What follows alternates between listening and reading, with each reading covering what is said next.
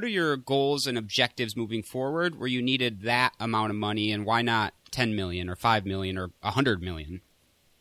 Yeah, I mean, this was just our first raise, and so we anticipate needing more capital for the rest of the plan.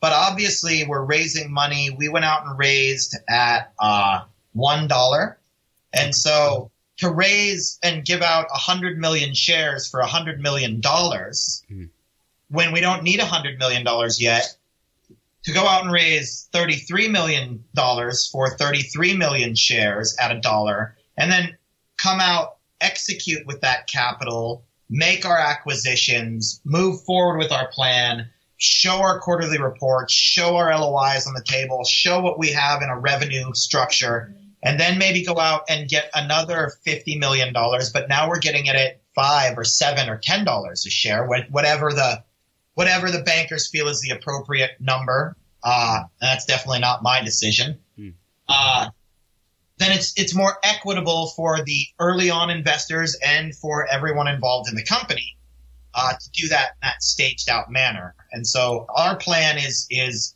vertical integration with existing companies that are already profitable or capable of being profitable.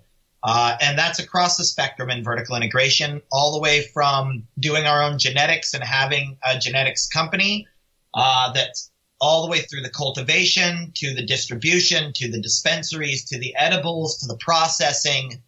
We want to be a full spectrum with a host of brands under our belt that are strong and established, and be able to do that across the country